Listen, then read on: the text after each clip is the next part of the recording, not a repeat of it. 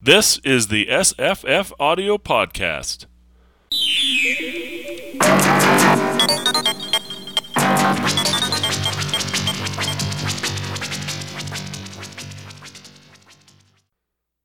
Hi, I'm Jesse. Hi, I'm Paul. Hi, I'm Cora. We're going to talk about Drug of Choice by John Lang, a.k.a. Michael Crichton. His 8th published novel, published under his 6th under his pseudonym John Lang. First published in 1970. At the end of this book, the audiobook, there's I think he says, finished the book in San Cristobal, 1969. Right? I don't know if we're... I think it's... is it San Cristobal? It's not San Cristobal. It's not San Cristobal. It's a fictional island. Right. It's Christianstadt, St. Croix. Right. But isn't he saying that he's on the island at the end? Right. He is kind of saying he's on the island. Right. Yes. Yeah. Which I think is pretty cool. But I also think it tells us 1969 is the year it was written, which is interesting. I think there's also the one of the later chapters is called Back in the USSR, which is about a 1968 song by the Beatles. Yep. A couple of song title chapters. There's another one. There's a 19th Nervous Breakdown, which is also 18th Nervous Breakdown it was, right? Yeah. Implying the song is the 19th. That's a Rolling Stones song from 1966. So we're getting the idea here. Very late 60s. I want to just read the very brief Wikipedia entry because there's a couple of interesting things under it. I already read most of that already. First published 1970. Hard Case Crime republished it under Crichton's name in November 2013. And that's the art in the audiobook I sent you. But then proposed film adaptation. Film rights were optioned in 1970 by actor Robert Forster and his agent David De Silva to produce a film starring Forster called High Sync, S-Y-N-C-H. John Neufeld was hired to write the screenplay. Quote, "Unlike the book, our script will not have a happy ending," said Forster. "We think the movie ought to serve as a warning. However, the film was never made." And then there's a citation, which has a great headline. Elliot Gould will ride the tiger. Plenty for Paul Pakula. Full speed ahead. Elliot Gould getting in sync. New York Times. So that was just an announcement of the movie being purchased and, trying to drum up interest in it. And eventually, Michael Crichton is making his own movies. I started watching a second one last night, which is pretty obscure. Starring Burt Reynolds and a couple other people, Ned Beatty. And he's a very uneven filmmaker. But I sent you links to the movie version of Coma based on the Robin. What's the name? The Robin Cook. Robin Cook, right. 1978 movie based on a 1977 novel, I think it was. With Michael Crichton doing the script and directing. Did you guys watch it again? Or had you seen it before, Paul? Watch it. I do remember the movie because I do remember reading a lot of Robin Cook back in the day. My mother also liked to read Robin Cook, so I do remember the movie. Mm-hmm. I didn't realize there was a Michael Crichton book kind of behind it, as it were. Well, I didn't either, exactly, but they're very similar. Obviously, I didn't read the Robin Cook book, but the plot of the movie is not identical to the plot of the book we read. However, there's a lot of similar scenes, including with anesthesia tanks, not trusting people, the cops are out to get you. So it's a sort of a 1970s movie theme. There's a lot of movies like that, like the Parallax View and such. But that's not what the book mostly reminded me of. Paul, if you didn't know, you were told it was definitely not written by Michael Crichton. Who would you think wrote this book? Or at least came up with the main idea of the plot? Because it was really strikingly obvious to me, and I'm like, I know it's not, but it's because it's too well put together. But it totally reminded me of another author you and I. I mean, it kind of reminds me of Robin Cook, so I might have guessed him. Who else? It's too long for Theodore Sturgeon, and Sturgeon would have gone in a different direction. Yeah, no, it's not his personality. Actually, it reminded me a little bit of Philip K. Dick. Oh, you're exactly correct. It's exactly correct. The plot is a Philip K. Dick novel. It reminds me a bit of a Philip K. Dick novel. 100%. There is a lot of surrealism to this novel. Like, I mean, how could the narrator is unreliable to himself for a bunch of it, and then when he gets he's unreliable to us too. Because he's telling us what's happening, and it ain't happening, right? Also, I mean the whole everybody thinks the narrator is mad. Even the narrator himself isn't quite sure if he isn't mad. So how should we be sure? But just when he gets on the plane to go to, I had a feeling it was going to go in this direction. You know, when they mentioned that the plane's windows were painted or blacked out or whatever, and as soon as they got on the plane, I'm like, I think I know where this is going. And then they get there and it's all like, oh, it's not exactly where I thought it was going. And then it turns out, oh, it was, right? Yeah. As soon as he wakes up in his bed in the hotel room and he sees the bad food on a bad, serving tray, I'm like, this book went where I thought it would go, which is so Philip K. Dick.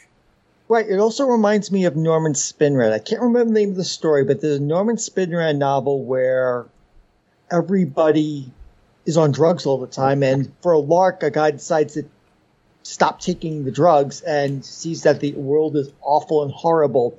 Also, have either of you seen the movie The Congress? I don't think so. Is the animated one? Yes. Yes, I've seen that. Right, so I was thinking of that. That's Stanislav Lem. That's a Lem. I think it's Lem. adaptation. Yeah. It's based on the Futurological Congress by Lem. So basically, Jesse, we're going to tell you about this movie, and we're going to spoil it because you love spoilers. Basically, Robin Wright, as in The Princess Bride, Wright plays a version of herself and she basically sells the rights to herself as an actress so they can digitally reproduce her. Uh-huh. Technology moves on so that you can basically take a pill and start seeing the world around you as you want. And she's kind of caught up in this whole weird cartoony world where everybody's just imagining who and what they want rather than the actual reality. But at one point she takes it out and the world around them is a crap sack world. It's terrible. But everyone's just imagining this blissful reality that's not there. Mm-hmm. And that's what kind of reminded me when he sees the bad food and people turning on these giant on the aluminum foil to get suntan. It's like, oh my God, this is just like the Congress. I have to mention this during the podcast. I'm so glad. It is.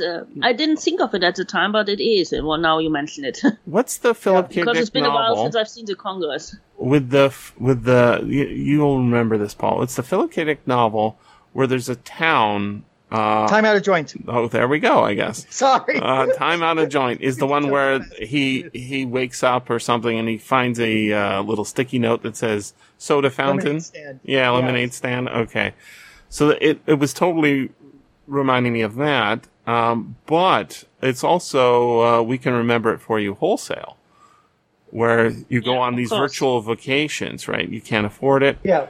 But it reminds me of that new television show, which I haven't seen, called Severance, where people... it's not... I haven't seen that one either. But the idea is, your work life and your regular life are separated, which, to me, when I heard this premise, reminded me of another Philip K. Dick short story that also got turned into a movie called Paycheck, where people are separated from their work by a loss of memory. Here, the drug and the hypnotic effect combined together to give you an illusory experience of reality.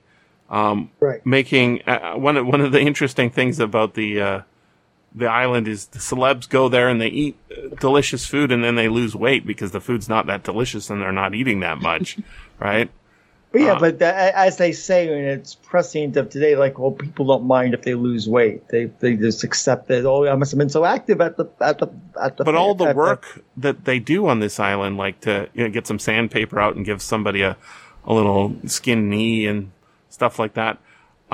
There's a lot of fiddling to make sure that they keep the illusion. But it's actually, so interesting. I think it would be really, really expensive to run this sort of, even if we don't have this drug, but if you had the drug, it would still be really expensive. The whole operation is expensive because you need all of those those people to take care of the guests and rearrange reality around them. It probably wouldn't be any cheaper than just running a real resort on the island. Yeah, you're not saving any because money. the people are not well paid to work in resorts like that. Well, I wanted to massage a couple of things. So that part of the book is just amazing, right? It's awesome. I love the setup too. I think the first, getting into it and finding out this blue pea thing. It's very House MD or whatever. It's a mystery.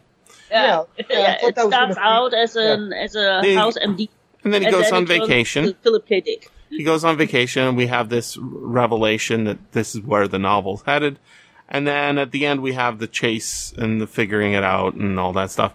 Ultimately, you guys are saying, I don't know about the economics of this island. Turns out you're right. Right? Well, the company's going bankrupt. Exactly. So Philip K. Dick would have done it differently. Philip K. Dick would have gone more whole hog on the idea. And at the ending, the guy who's saying, the company is going out of business, everything's bad, you're our solution to this, which I thought was a little bit implausible. He should have been starting to take the drug himself. This is like the Matrix scene where the guy wants to go back into the Matrix, right? He should have have figured out a way to manufacture enough of the drug himself so that he gets delusional thing that he wants and it ends in an insane asylum or him being cared for by a nurse who, flips him over. Oh! Like all... That would have been brilliant. It would have been better than the big boom, bang ending. The bang, big boom is sort of a Michael Crichton and movie ending.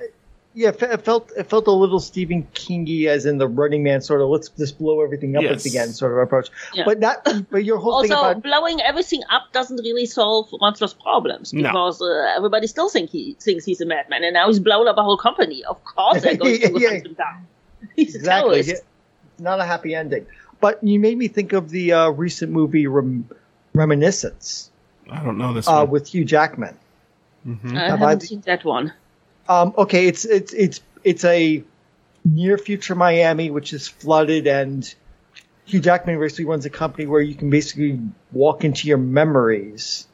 I'm going to spoil it a bit because Jesse doesn't mind spoiling. So yeah, so he meets this woman, and the movie kind of turns on the whole she trying to remember things, he trying to remember things, and basically turns out he's kind of living in his own memories and has been the entire movie. Mm-hmm. It's like that he's kind of retreated into his dreams, as it were. Isn't that Abre les Ojos or Open Your Eyes? Open Your Eyes, Vanilla Sky. Oh, yes, Vanilla Sky, Open Your Eyes. It's similar. That's another good reference. But it sounds like Reminiscence is just a modern version of that. It is very much a modern, which is not a bad thing. It's just unless there's a different twist on it. It's got some interesting world building. The Miami setting is interesting, and how they figure out how good people live in a flooded Miami. So it does some different things. Mm-hmm. I want to go back to that back in the USSR chapter because when I was a kid and I was listening to the Beatles, I was like, "Hey, aren't we supposed to hate Russia?" Did you guys know the story of the back of the USSR? No. The song? It's pretty interesting. So, what happened was they started working on I think it's Paul McCartney's song, and he started working on a couple ideas for songs. There was a Chuck Berry song called Back in the USA. And there was another couple of songs I think that influenced it. But, the chorus, of the song, if I'm going by memory, is, something like, those Ukraine girls really knock me out, right? They leave the West behind. Right? Yes. So that's the Beach Boys, right? Mm-hmm. They're making fun of the Beach Boys in that. And they're also making fun of, or at least attacking the idea of nationalism, against the USA, but also making it a reflection of, so the premise for the song is basically, it's somebody returning to the Soviet Union, right? And he's saying, I've seen the West, and I don't think it's that great. In fact, I think, just like but, Americans there think, was such people. There's no place like people home. Existed. Right.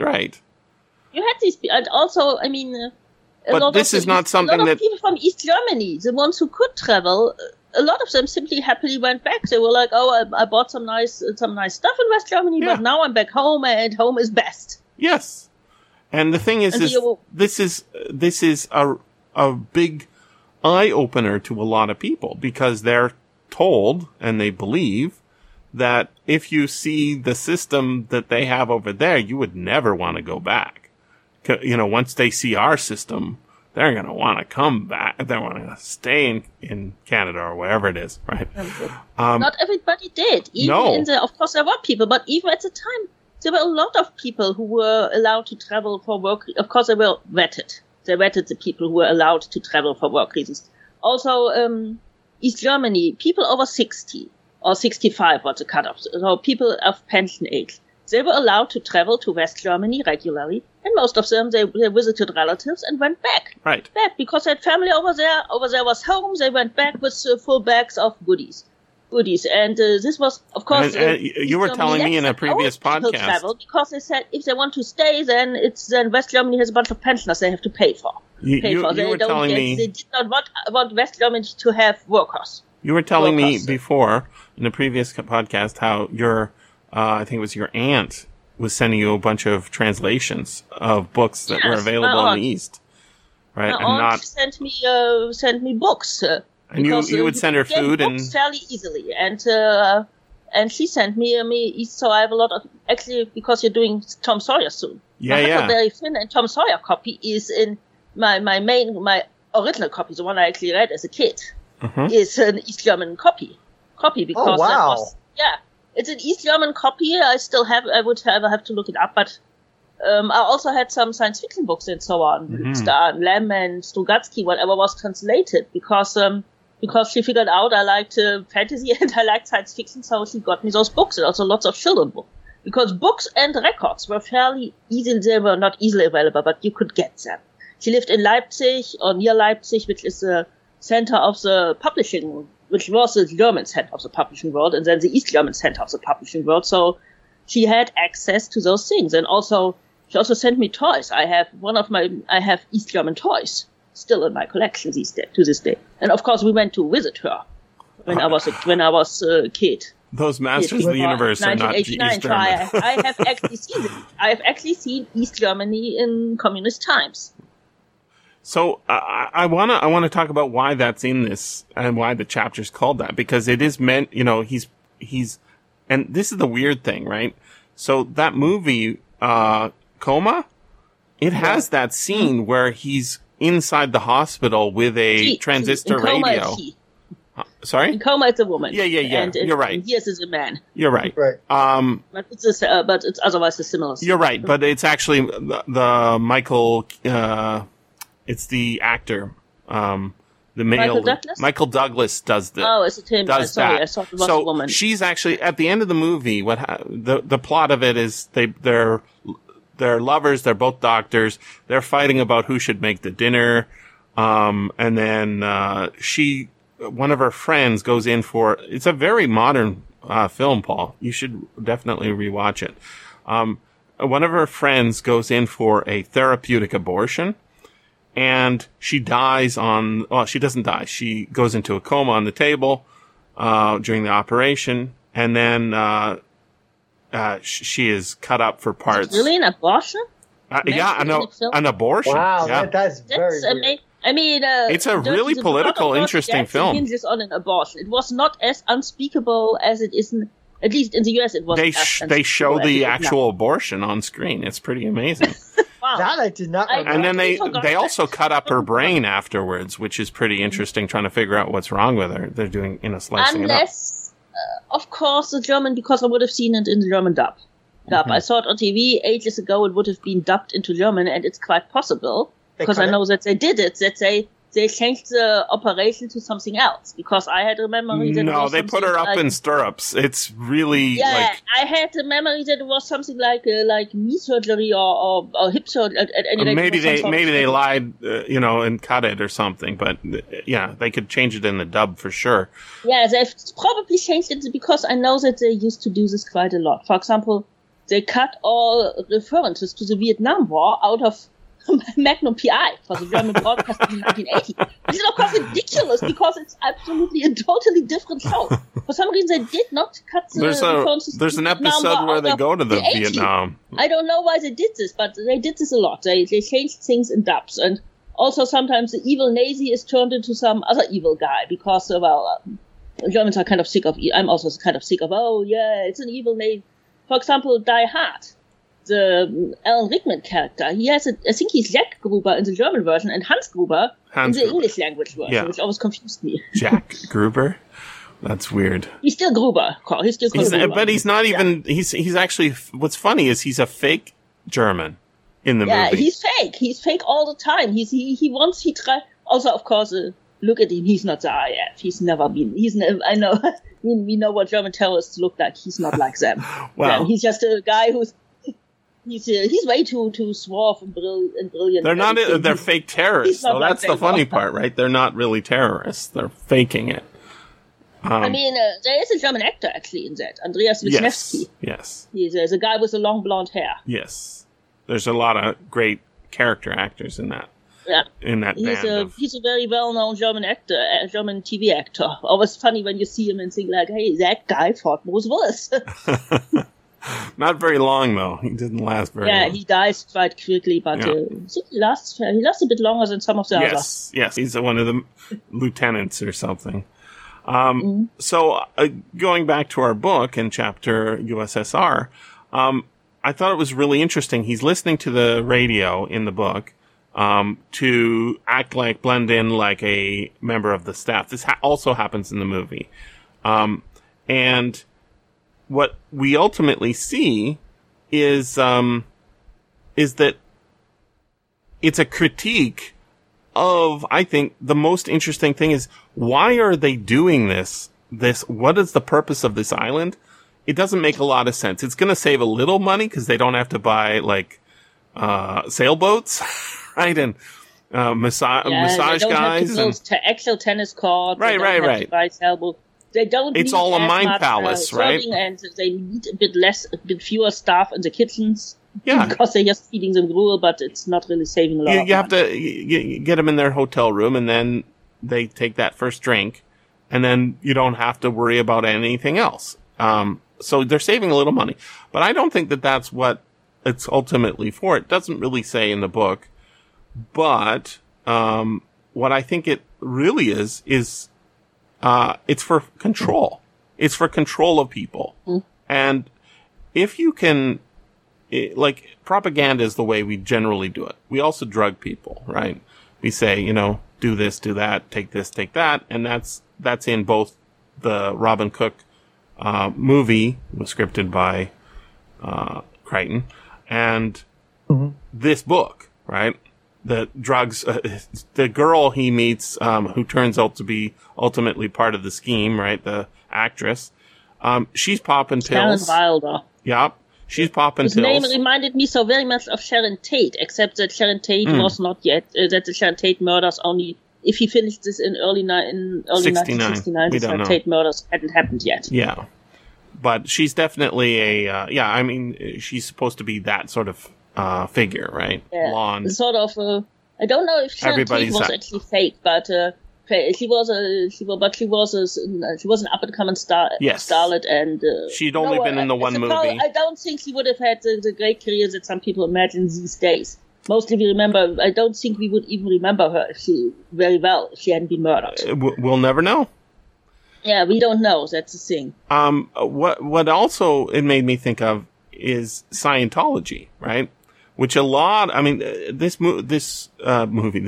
show, this book is set in Los Angeles for the most part. The movie Coma is set in Chicago, but they actually go away to visit. They go on a little vacation, actually, to the beach. In fact, is a number of very striking parallels, and it's not like Crichton was unaware because Robin Cook. I've not read a lot of Robin Cook, so I don't know. I didn't even know he was a guy. I'm not even. Is it a male or female? He's a male, apparently. A male Robin. Okay, I know the name because it was very, very common, but I don't think I've ever heard anything about they're him. contemporaries, and they have a very interesting, both similar career. Both they doctors. Are the people who gave birth to the modern medical thriller, which we did. Yeah. Which wasn't a thing before Crichton and Cook. And Cook is bigger in a certain sense. Gave rise to the legal thriller. Another genre we didn't have before they started writing it. Well, that's Crichton does that too. There's a movie called Disclosure, which also stars Michael Douglas, right? Yeah, that's a very different movie. Is that one that I remember that I've seen. Yeah, that was which is Michael Crichton book. Yeah, like by the way, another one to connect them together, Paul. Both married 5 times. Michael Crichton. Well, I mean, it's a number, right? And Philip K. Dick both married 5 times.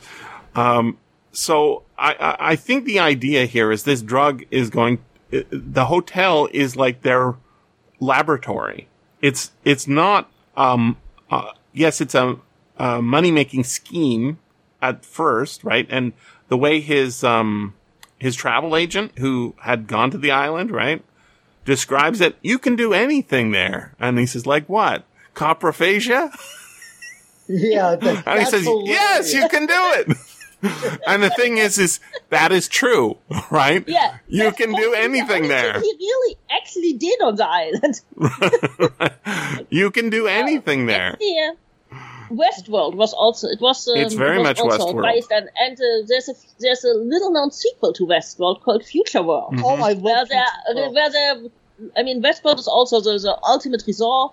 And only that in Westworld you never really get the point in the original Westworld. I'm not talking about the TV show. Because you never really get what's the point of it all. You make this really really advanced resort, and then the robots go mad, and I think it's James Brolin escapes them.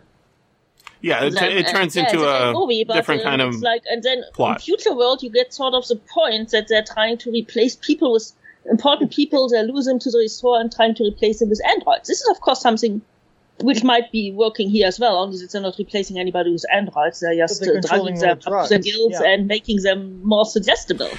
It's very, very plausible. Oh, what's so interesting about this book is I didn't know it was a science fiction novel when I started reading it. I was just like, I heard that this was a drug dealer book. I think I've confused it. It is a thriller, but it is science fiction. It definitely is a thriller. If you filmed this would fit into all those techno thriller movies from the 70s, like Parallax View and Coma. It's very much like that, Paul. It's the same. Even the blowing things up at the end. Coma is often I have books about science fiction films which I remember. And Coma is usually listed in those books. It is. It's definitely a techno and it is thriller. one, of course. It doesn't look like one, it was made. But it is one. Obviously, those striking images of the people in comas, right? Yeah, the floating people, of course. That's the one thing you really remember of Coma is floating people. Yeah, and so what the major difference, and I think we have to agree that is actually Michael Crichton rather than Robin Cook. I have not read the Cook, but Cook is about the medicine, and Michael Crichton is about the ideas that the medicine bring. And Cora, we previously did that Binary, right? Yeah. And what's it about? Yeah. And what's it about? It's Gases. It's about More gas. gas. Tanks full of gases, right? Gas. And that's what Coma's about too. The running around, grabbing tanks full of gases and finding out, somebody mixed in carbon monoxide in order to cause brain death and therefore, right, to steal organs. Which is another of those things which is like, okay, I totally bought it when I first saw it, but nowadays I think like, okay, and absolutely no one noticed it. This might happen once or twice, but no one notices that they've got the wrong gas. That's not very plausible to me. Well, in the movie, it's very well explained, but how it's all done. It is a techno thriller. I don't know. I haven't read the original book, so I can't say. But I think also carbon monoxide poisoning has some notable things. Things happen there's changes to the skin, so they would have noticed. If it's actually in the movie. Monoxide poisoning. They would have. A doctor would have noticed, at least if it happens. Maybe the first time it's part of the plot. Shrugged it off, but the second, third time they would have said a healthy person suddenly goes into coma, and they would have noticed the physiological changes that carbon monoxide poisoning. I mean, carbon monoxide is a good way to poison people if you want to, and if it's volatile because it's a gas, but it is because you don't notice it, you just get sleepy and so on. It's not a bad way to poison people, but definitely you notice what they died of or got ill of. Yeah, no, it's in the film, so rewatch it. You'll be surprised. It's a pretty good movie. Like I said, I haven't seen the movie probably in 25 or more years. It's been a long time. Yeah, it's been a long time since I'd seen it as well, but I think it's pretty good. A lot of Michael Crichton movies are sort of pretty crunchy, not so great. But this one's pretty well done. Michael Douglas is great, and Geneviève Bujold. They never address her Quebecois accent. It's just there, but she would have been a good Kate Mulgrew or whatever her name was. She was supposed to be on. She would have been a good one. I always thought it was a pity. She sort of vanished actually. What would it because she was in a lot of those techno thrillers and paranoia thrillers of the 1970s. The Deep is one I really remember because I saw it when I was at my grandparents' and I was absolutely terrified by the bloody movie. Peter Benchley? Yeah, movie, and she's in that one as well. So she's one of these people I associate with these paranoid thrillers of the 70s. Which are great. So what about, there's a casting couch section of this book. Yeah, the Glow Girl. Yeah, well, no, but even before that, like, he's in Hollywood. There are heroes in Hollywood. He doesn't like Hollywood. He hooks up with a starlet who tells him her story about how she had an agent who said, I'll get you into movies. Sharon Wilder's casting couch situation. Yeah. Right. And the thing is it's all there. It's not the focus of the book. But again, this is something Michael Crichton would have had experience with because he worked in Hollywood, right? He was a screenwriter, but he also was a director from very early in the 70s. So he put it in the book. He doesn't expose it like this book is about how it's an expose, no. No, about how women are being exploited. But that's actually kind of the idea of the book in the first place. This drug effect, and I'm less happy about the end of the book, but it is even done to our hero, right? In the white room with the chair and the white gas and sensory deprivation, and then eventually we realize, he's become compliant. I thought he was faking, but he wasn't faking, and eventually he gets out through dreams. Which is a way to go, I guess. But ultimately, this is the point of these drugs, and I thought it was very interesting, the backstory for the company, how they got them. The point of these drugs is to control people, to make people see what their owners want them to see. The corporate overlords, their agents, whatever. Oh, Jesse, you know what this reminds me of now, too? What's the that? way they phrase that. A certain movie with a certain wrestler named Roddy Piper. Oh, yeah, definitely. They Live. Of course. Oh, yes. That one. The difference there is, this is a drug book, and that's a technology. That's aliens. Yeah. Alien technology, but still, it's like they're still seeing people see what they want to see and experience. Well, sort of.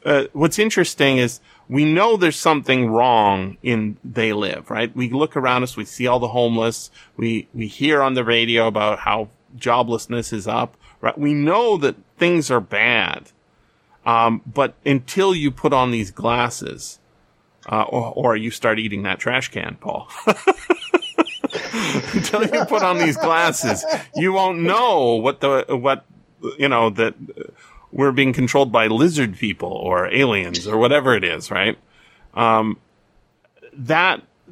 alien the lizard people controlling everything were actually invented by Robert E. Howard, of all people. Yeah, kind of, right? I mean, yeah, well, he was the guy who wrote the Serpent Man of Valusia, who controlled Valusia until King calls Cole the best. Them. But Cole of Atlantis killed them.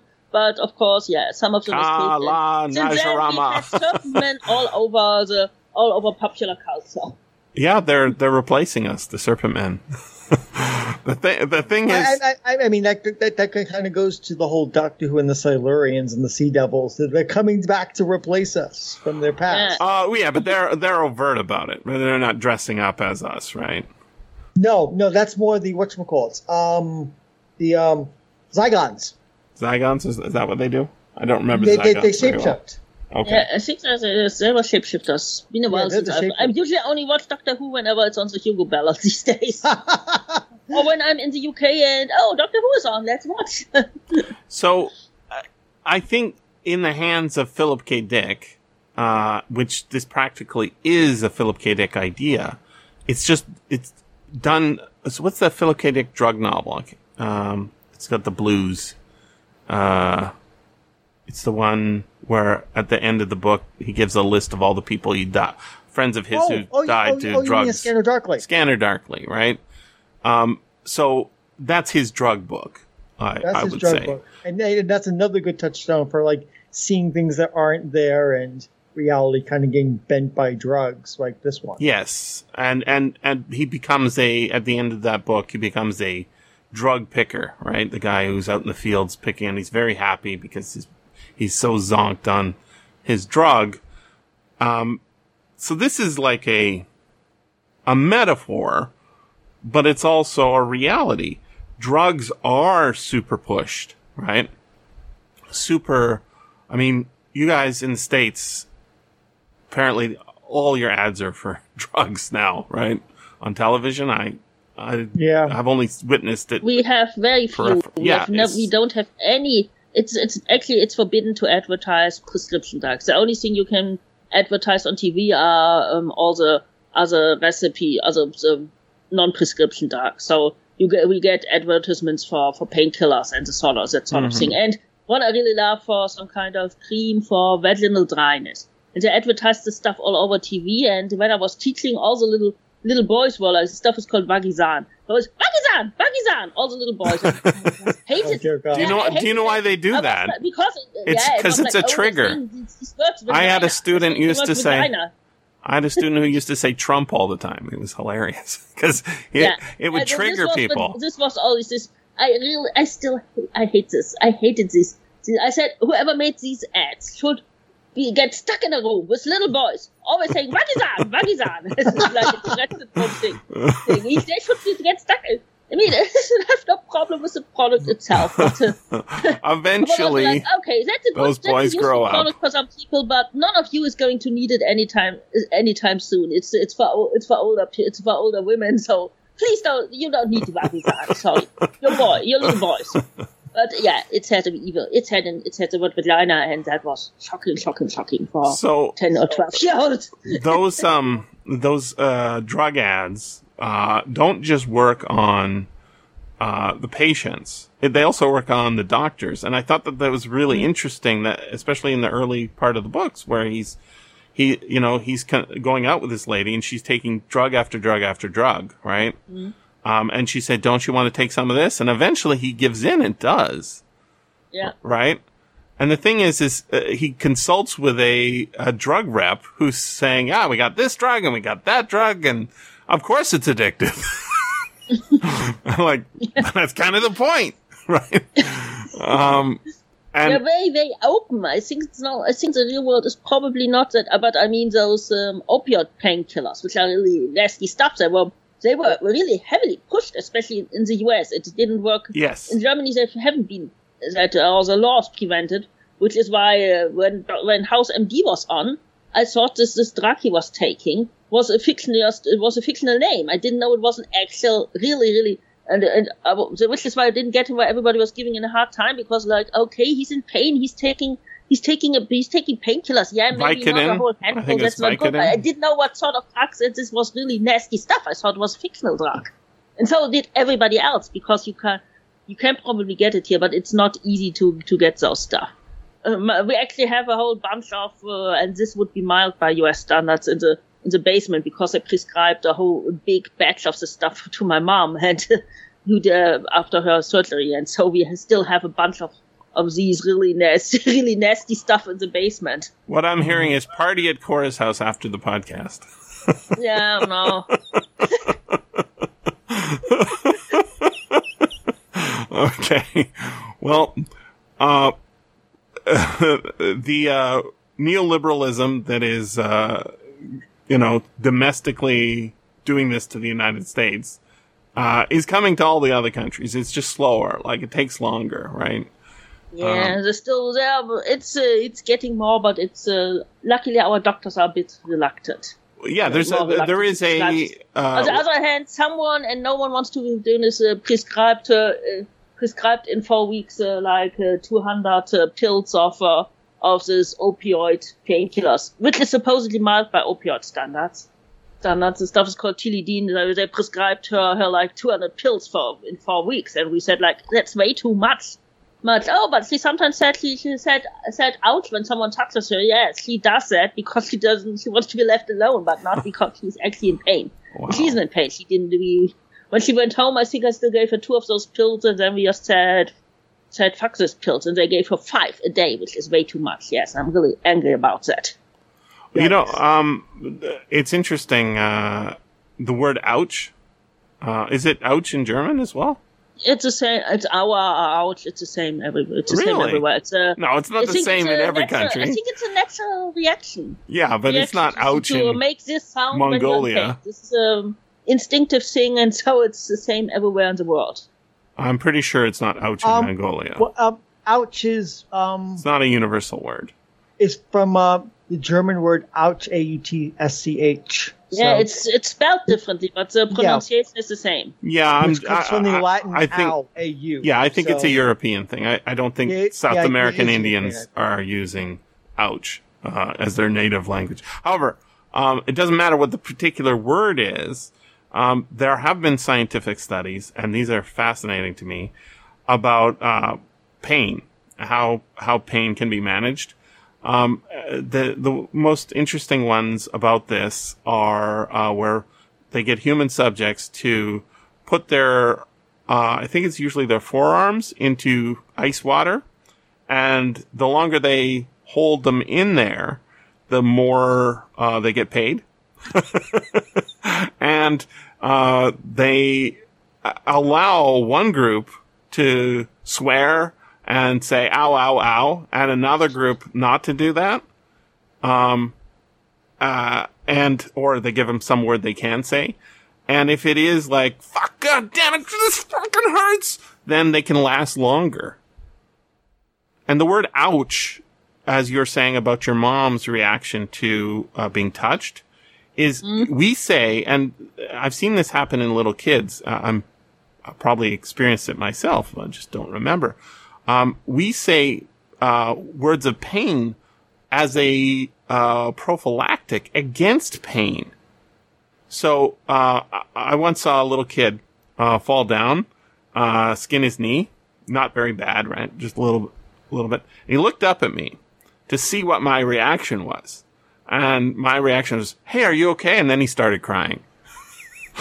The thing is if my reaction had been, come on, let's go, I'm pretty sure he would have been a lot better than he was. I suspect he simply wanted to be comforted, probably. Because, Could be. He wanted a hug or something like that. Could be. He probably wanted some of the attention, like, we'll Everybody needs attention, absolutely. Band-aid on the knee and so on. Oh, no, he didn't need a Band-Aid. It wasn't that bad. Yeah. Band-Aids can be whatchamacallit, can be psychosomatic. Just to have a Band-Aid on you makes you feel better. Well, I think that that's the same thing with the word like ouch, right? So I'll sometimes, stub my toe and I say, ow! Right? And then it actually doesn't hurt. And it was because I was hoping that it wouldn't hurt. And I'm using the prophylactic word that's like a magic against it. These words, in the same way that little kid can say a Vagicream or whatever, and get a dopamine or some sort of reaction in you. It's probably not dopamine, actually. But they get a dopamine reaction, right? Same thing. They've said what they think is a bad word. Yeah, just the name of everybody around them stresses out. drug. It's like they threw a grenade in the room, right? And now everybody's feeling the effects, but they get a positive hit. The same thing works. You can do that to yourself. So it isn't just like for other people to know that you are hurt. It's also a prophylactic against pain, and that is fascinating because it's what the effect of drugs is to change your brain, to change your reaction to your experience of reality. So this island, I think, is their dry run for seeing what they can do and what they can get away with. And think of what you can do to your employees. And that's exactly what they do, right? They hire our main character in order to work the problem. They don't even hire him. They basically hijack him. Well, he doesn't want to work for them. They cheat him into it. He doesn't want to work for them. He never wants to work for them. He well, refuses it. He turns them down and they basically hijack him. But then they make him compliant with the drug, right? And it doesn't work. So that's how he gets out of it, is he dreams his way out of it. That's a cheat to me. I think that's why the book isn't a spectacular success. Philip K. Dick would have gone in a different direction, or maybe that Robert Forster film would have gone in a better direction. Yeah, but Philip K. Dick is not Michael Crichton and Philip K. Dick are very, even if they are in the same territory here, they're very, very different writers. Yeah, Dick would have gone in a very different direction. Yes, but he could have come up with a better ending. Right? Yeah, I think he would end up working for them for life, probably under the influence of the drug in a Philip K. Dick novel. See following. It could be dark. This is like you just go the dark ending, and it becomes an apocalyptic novel, right? It's the end, right? It's the beginning of the Matrix, right? How we got into the Matrix. Yeah. But what's so interesting to me about what is good about Crichton's ending is thinking about how the company could have started using it themselves, and ending it with the, we're all deluding ourselves. Because that experience of what he was experiencing on the island, we're getting it through this book form, right? He's saying he played 3 games of tennis with, what's her name? Sharon? I don't remember. Sharon. And she won the first 2 and he won the third. And then he finds out he broke his tennis racket. That is, for us, that was what happened until it didn't, right? Until he comes out of it. And I'm like, this is awesome. This is exactly the confabulatory experience of reality we all have. We think, oh, this is good restaurant. What makes it good? It's cheap and the food tastes yummy because I'm so hungry.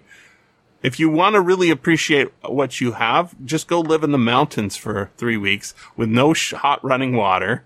Old nitrate-filled hot dogs for your food, covered in mosquito bites, and come home to a nice hot shower. And, a brunch at Denny's. You suddenly think, life is wonderful. What changed? What changed? Not much. life was wonderful before, you just couldn't perceive it as such, right? And that's in this book, and it's also the premise for these drugs having these effects. What do you make of the idea that the drug was derived from a sexually transmitted shark disease? Just a random Crichtonian bit. Well, yeah. Sharks, no, it wasn't quite. No, it was the shark. The fashion for sharks came a bit later. That wasn't, I think, yet in the early at this point. Oh no, but I think it's just something random he threw in there. I don't think it's completely random. A miracle drug. We need to have it derived from something. I mean, it could have been a rare orchid in the Amazonas basin or something like that, which actually would have made more sense than the shark diseases. I don't think it's completely random. I remember reading the biography of John Lang on the back of, or maybe it was inside the dust jacket or whatever of the paperback. It's not a dust jacket. Inside. And it said he worked at an marine institute in Florida. So it's no. Did Crichton really do that? Or is that it's fake. Is it a fake bio? It's fake. Because Crichton was a medical student, I think, when he wrote those. Yes, but it's like when the author. So Lawrence Block wrote two really terrific. I think they're Paul Kavanaugh books, and I think the first one, it's like a CIA sort of agent. Assassin sort of guy book, really might be The Triumph of Evil. I can't remember the title. It's either Triumph of Evil or another one, was the first one. Anyways, the main character is named Paul Kavanaugh. It's written by a guy named Paul Kavanaugh, right, on the cover. And then you're reading about Paul Kavanaugh doing all these things, and and then there's on the back of the book, there's the author biography, Paul Kavanaugh, not his real name, is an ex-CIA agent right? It's a complete lie, right? It's just Lawrence Block wrote a spy book. But part of the packaging of a novel is reading about the author. And I remember, in Eaters of the Dead, which I believe Crichton wrote under his own name. But on the copyright page and, somewhere in the book, it talks about this is a translation of Ibn Fadlan's expedition to the northern lands, and it's just a retelling of Beowulf. But the guy is actually like Ibn Fadlan was a real guy. But it's attributing a fake book to him, basically. But this is pre-internet where you can't just like type things in and look it up. Right? Nowadays, actually, you get in trouble if you do. I mean, J.K. Rowling, yes, she's a terrible turf, but she wrote those Robert Galbraith books, and they came with a fake biography of Robert Galbraith, who, as an ex-military policeman, blah blah, and the character I think was also an ex-military. It's been a while since I've read the first one, and I never read the subsequent ones. But the character's also an ex-military policeman, and she actually got in trouble when it came out, like, oh, but she lied, she pretends to be, and she have been in the military. But I mean, all author biographies, of course, mishatched. But if it's a military science fiction or thriller author, they always mention their military service. When that book came out, the science fiction author. It's like, he was in the West German military. Yes, we had compulsory military service when he was, in the German military. They never said West German, which is silly because it would have been West Germany at the time when he, from his age, had to look up where he was born, which wasn't easy because I wanted to know if it was West or East German. But we had compulsory military service. That's like saying he was in high school. High school, because every male, unless you did work in hospital stuff would have done it, but but because he writes military science fiction, it's played up. All of these stories about usually it's a woman author. Also, she was like Stephanie Meyer or even E.L. James. It's always fake in this case. Oh, she didn't even know that people wrote books until she had this magical dream, and she's just an ordinary housewife with a golden retriever and 2.5 children.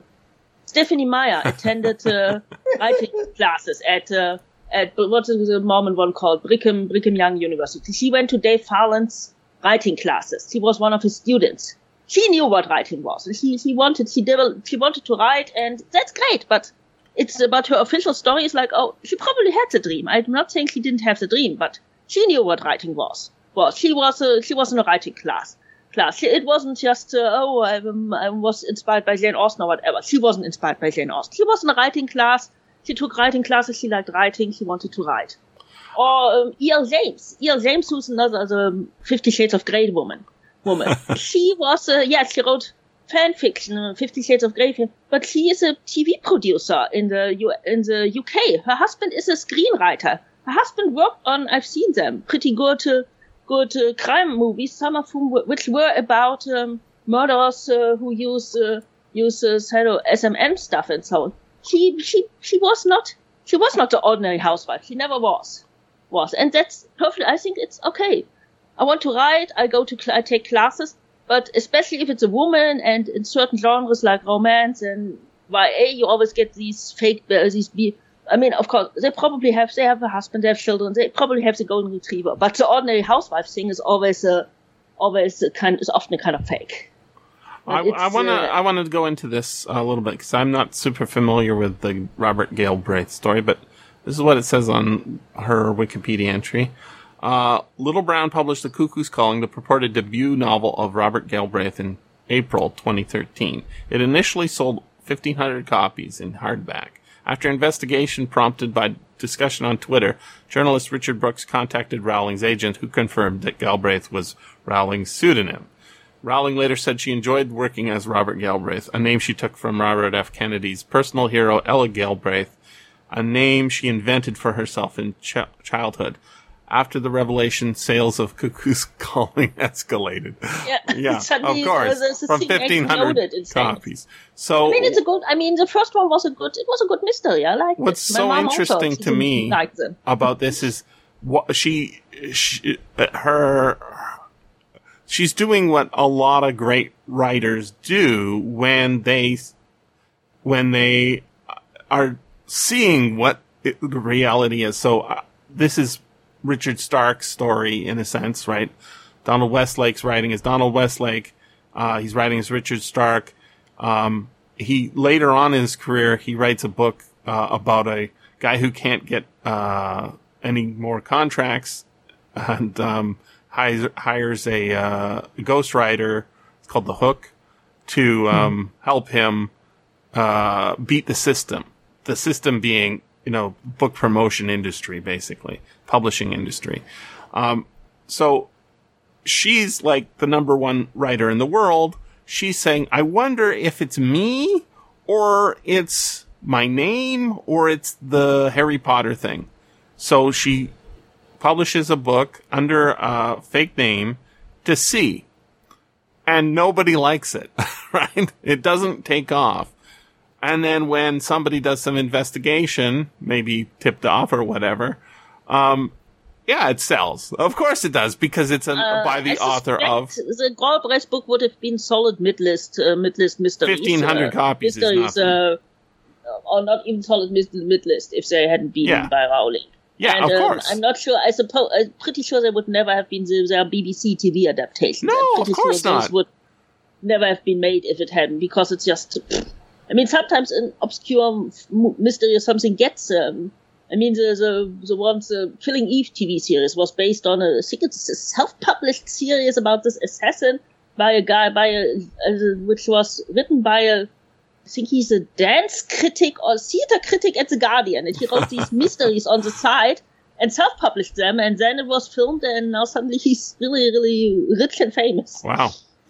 It happens. So this is the story of Crichton as well, because he starts off as John Lang, and then says, you know what? This John Lang guy's doing pretty good. I should, use my own name. Actually, the funny thing about John Lang is there is a writer whose real name is John Lang, but who's working under pseudonym. And that's John Norman, the Gore guy.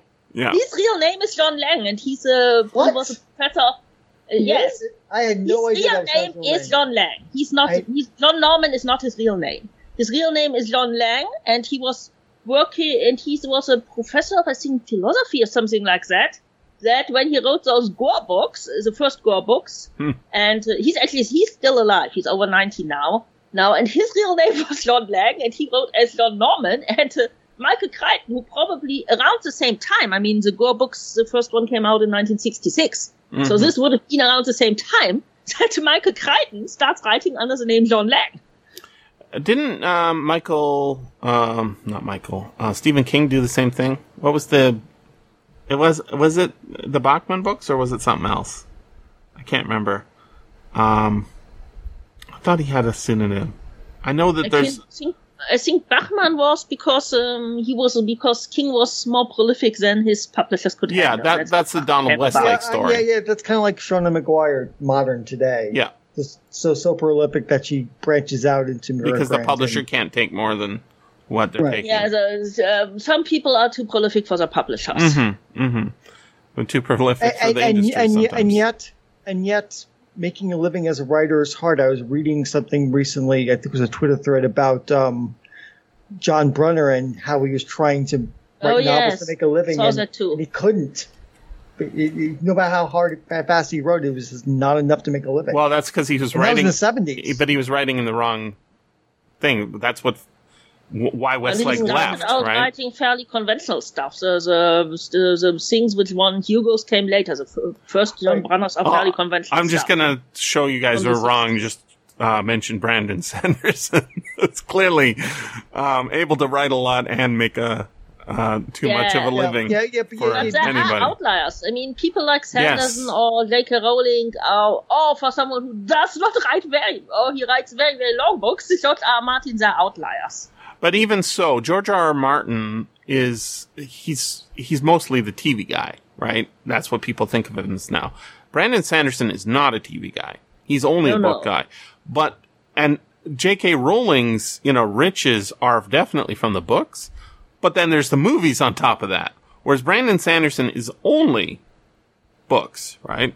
And that's the weird part.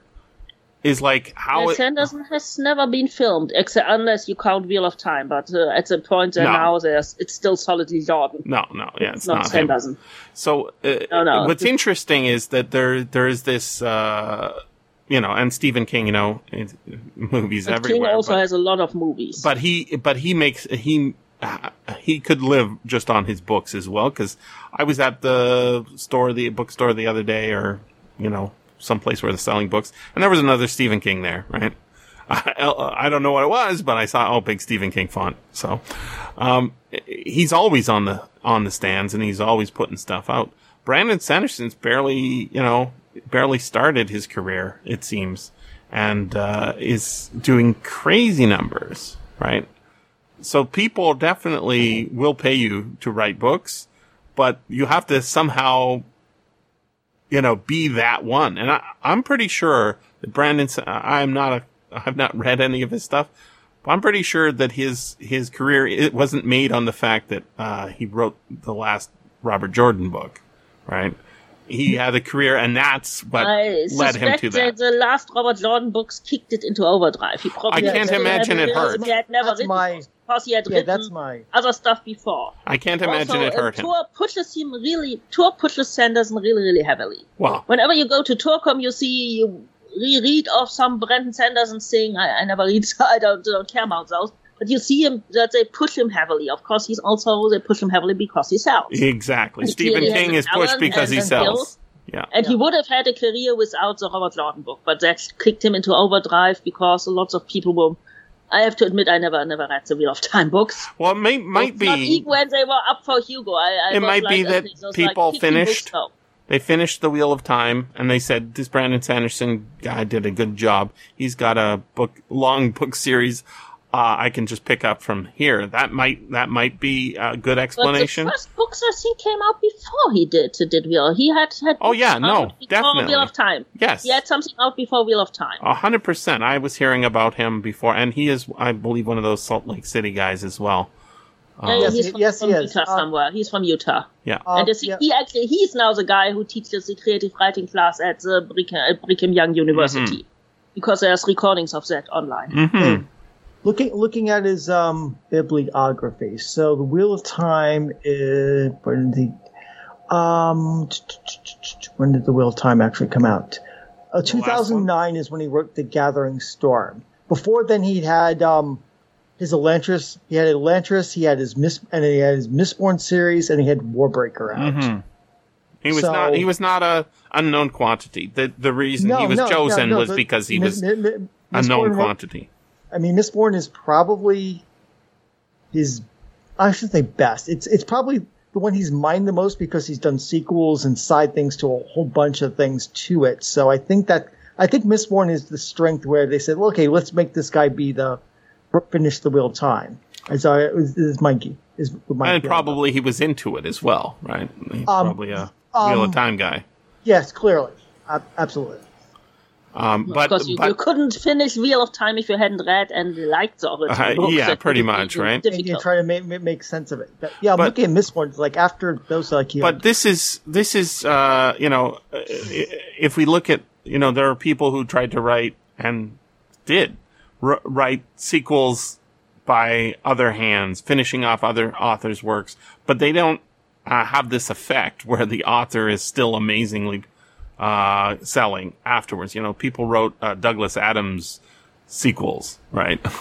I think one of them was, but Tom Clancy sequels. Garth Nix or someone. Garth Nix has a really good career going without the Douglas Adams sequels. Well, but I'm just saying the Brandon Sanderson numbers are crazy, right? Crazy numbers. He's a phenomenon. He's a phenomenon. Yeah. He taps into a lot of. He's not my cup of tea. His writing isn't my cup of tea. He seems to be a lovely person. His writing, absolutely, he does every. I hate this over systematized magic stuff. It's not.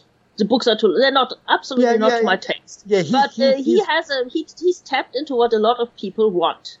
It's not what I want, but it's okay. He's tapped in, and I like him a lot more, for example, than I like James Patterson, who basically just writes outline and has someone else finish that. He had a big career, and then I think doesn't write his own books anymore, right? Is he one of those guys? James Patterson with James Patterson presents. He's a guy who's always. There's always, if you go to a random airport bookshop or train station bookshop, there's always a Patterson book. Always. Yeah. And if it's a sad day, that's the best thing you can find there. Well, not every book is for everybody, but I got to tell you, Michael Crichton did a great job with this book, or John Lang did. It's not the perfect book because that ending doesn't fulfill the promise that it comes up with. It's almost like he said, oh shit, I'm writing a science fiction novel. I can't go that direction. This is a thriller novel, right? And I gotta fix it. I gotta blow things up, because if I don't blow things up, he does. if he doesn't blow things up, ... if this goes on ... then it's a science fiction, right? And then that was the end of the world in a certain sense, right? Or that's how we got to here. Well, now this is how we're living in a simulation. Turns out it's not a simulation; it's a stimulation. Stupid. I have been very impressed with these early Michael Crichton books. I have to admit. Pretty terrific, because the later ones which came out were really, they were like, probably not too big for editing and everything, but these early ones are really, really good. They're nice and tight. Very. This is 6 hours. Thrillers, nicely paranoid. They're very much period pieces, but I like this. But very well written too. Like this character, I don't know much about him. I don't really need to. He's just delivering me the story, and I'm like, oh, this is perfect. But you're not a character study sort of guy by inclination, so. That's right. I want my ideas injected. I don't want any impurities in there, Paul. No impurities in my straight injection into my vein of ideas. We learn enough about this guy. We learn that he's a resident. He's not a doctor. He's a resident. So he's a doctor. He's a resident doctor. So doctor at the beginning of his career. The only thing that makes me think probably thinks we learn a bit about his friends. He's a bit of an not really an every guy, but he's a bit of an every guy. Not everybody is, of course, a medical resident, but and dating actresses, yeah. So here's what I would say: the actress it's an author insert. Also, she's put in his way. Literally. It's an author insert, except for the fact that he's not mentioned to be 6'9", right? He's not 6'9". Nobody says how tall you are, sir. Our doctor. Nobody says that. Other than that, it's just Michael Crichton being, a medical resident, right? Yeah, this the medical resident stuff sort of struck me as sort of semi-autobiographical, because he would have probably been a medical resident. He was, yeah, absolutely. He was still trying to. He wrote this book to finance medical school, so he probably was a medical resident. Yeah, I don't believe that. I believe that definitely did it, but I think the reason he wrote the books is because he was a writer and couldn't help but do it. And this is evidenced by his later writings. Was probably the fallback plan, and he probably won. I mean, he studied a lot of stuff pretty quickly. He studied a lot of stuff. I mean, the thing is almost nobody is like Michael Crichton. Think about this. Screenwriter, lots of people are that. Regular writer, lots of people are that. Doctor, a lot of people are that. Film director, a lot of people are that. Put those things together, almost nobody is all of those things. Who? Occasionally a director will write a novel. Occasionally a director will write a script. That happens too. This guy's all those things. He's not a normal guy. He's super weird. And so when he's going to medical school, I think it's because he's really interested. And it sort of comes across in this book, right? This is very interesting, thinking about drugs and the effects they have on people. The medical stuff is always solid with him, because of course he is a doctor, but he's also, a lot of the stuff was still speculative. I mean, drugs were actually, psychoactive drugs were a thing in the 60s. Oh, yeah, definitely. But it's all part of this, just general interest. He's very intellectual, interesting guy. He's trying to understand reality, it seems.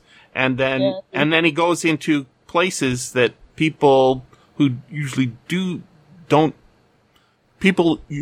So how many movies of Stephen King's has Stephen King directed? 0. How many will he? Probably 0. Has he written scripts? Didn't King direct Maximum Overdrive? Did he? I don't know. I have to check that. I think he did. If he did, it's not one of the great movies, is it? No, it's not. The thing is Michael Crichton. People have all the skills. Yeah. Yes, he wrote and directed it. Oh, well, I'm surprised. It's not very good, but that might explain it. Well, it's funny that he picked that one, because, it should be a good, easy story to do. But, his idea, I will fix the Shining. I will take on one of the greatest directors of all time and improve on his work on my book. The thing is film and books are very, very different. And the movie I started watching last night after watching Coma, I think it's Physical Evidence, starring Burt Reynolds. It is not a good movie. Michael Crichton directed it. He didn't write the script for it. He didn't write the book for it. He just directed it. It's not a good movie, in the sense that, it's going to be a classic for all ages. But it's entertaining and it's well put together. And it's funny.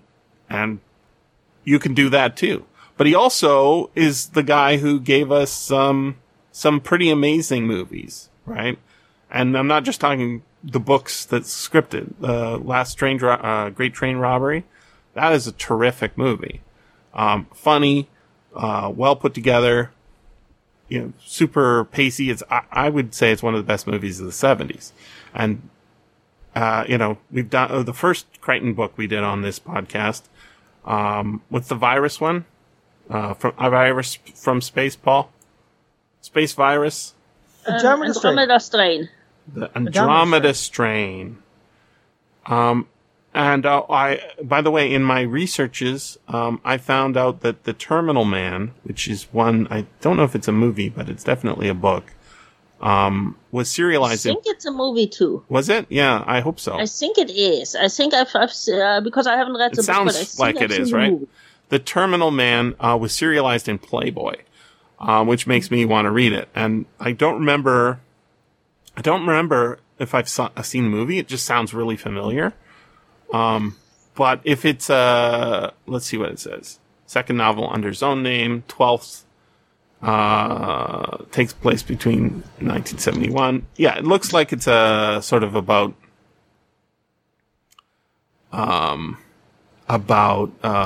electronics, which is something he deals with in a few other things. But man, we know if he wrote nothing else, the Andromeda Strain would stand on its own, as a great book. People would say, yeah, that Andromeda Strain, wish that guy had written more. This is not on that level, but it's pretty good. And that Andromeda Strain is sort of the same thing. Let's blow it all up at the end. Sort of the solution. But I was very shocked to see that this was basically a science fiction novel. It doesn't feel like a science fiction novel. It feels more like a techno thriller. Yeah, and the way it ends is not a science fiction novel. I mean, it's not. Hard case crime sometimes ventures into science fiction, but it is a very. I actually picked this up randomly from a shelf in a bookstore because I like the hard case crime books, and I said like, oh, that's a hard case crime book, great cover. Oh, it's Michael Crichton, and didn't know he wrote under pen name. Let's buy this one. This is how this one came to be in my possession. What the cover on the hard case crime is? Lady on fire? Is that? Yeah, it's an attractive woman on fire. Does that happen in the book? It does. I suppose it's supposed to. She's hot. Illustrate the drug. She's a starlet. It's supposed to illustrate Sharon Wilder or one of the other women on the drug. I think you're right. Or maybe it's a glow girl, but the glow girl is wearing one of these, which are an actual thing. These plastic dresses were an actual thing in the 1960s. There was a lot more women in this one than in Pursuit, huh? Mm-hmm. Oh, was Pursuit the name of the last one we did? Oh, Binary. The movie was Pursuit. That's right. Of course, in Binary there was a naked lady on the cover, but there was no, and two gas tanks. There were gas tanks in the book, but there was no naked lady. But at least this one has multiple women in it.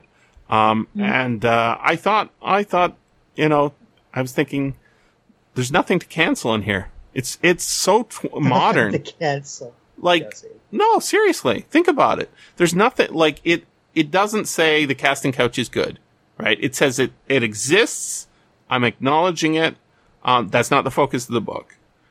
In fact, it's saying everybody's going to be now subject to the casting couch, right? By this new drug, which is really interesting. It's almost like Hollywood is a drug, and then this is extending that drug beyond to everybody. So everybody can go on virtual vacations and then turn out that they're working for an evil corporation. It just doesn't go that extra step and says, the people at the top are also taking this drug, and there actually are no people at the top.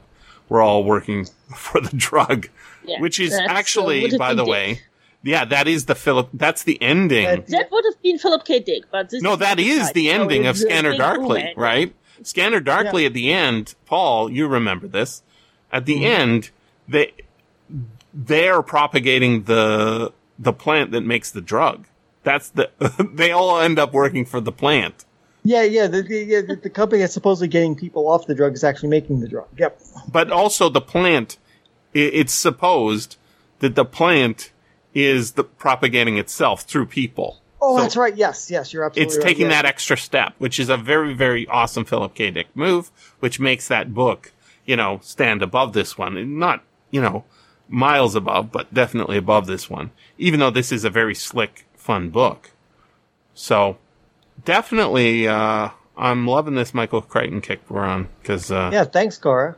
Good stuff. I think I was the one who actually kicked this off, but yes. You did.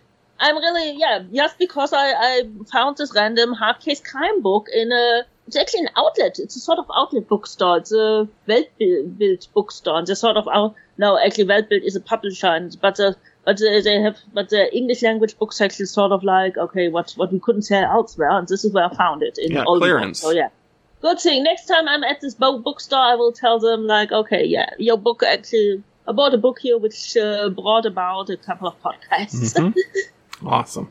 Yeah, but I think this is, in one way, this is a very 60s. It's very, very 1960s book. It's very 1960s, but it's also very modern. If you change the details a bit, it could be very, because the drugs, but then a lot of the things we had in the 60s, we still drugs are a lot more refined now, and it's no longer as illegal. You have prescription.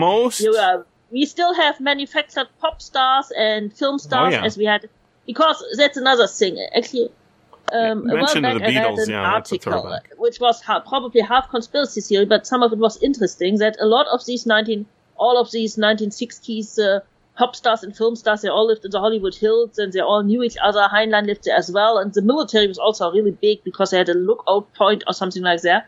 And a lot of these 1960s pop stars, which I didn't know, they were also fake. They were as fake as the Monkees weren't the only ones who were fake.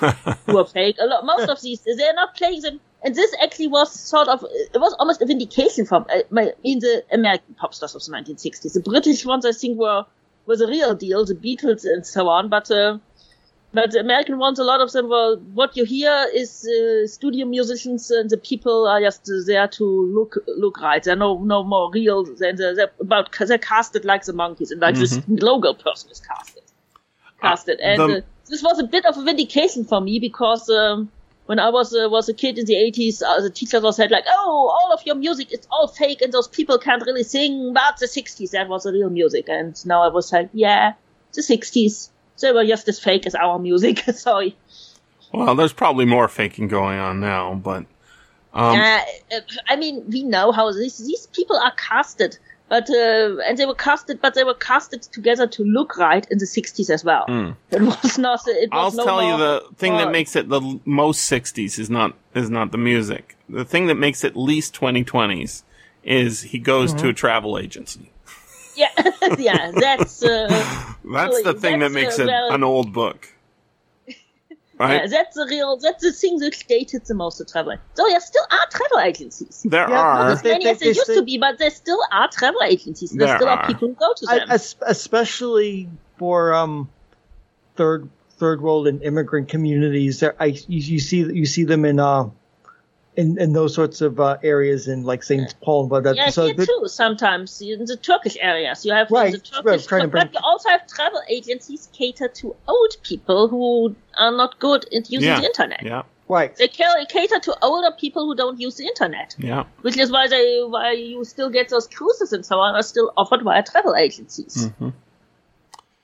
Yep, it's a good book. I liked it. I want to do another.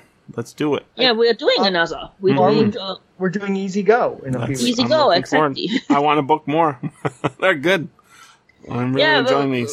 I think most of them are difficult to get. Easy Go was, I think, the only one I could get. The remaining, I think it's 4 are probably 7 of them, and we have 3, and I think the remaining 4 might be out of print, or at least difficult to find. I will get the audiobook. Don't you worry. Jesse has his ways. Yeah, and I want to look into that Terminal Man thing. Oh, yeah, it says there's a 1974 movie. George Segal. Okay, maybe I've seen that takes you back.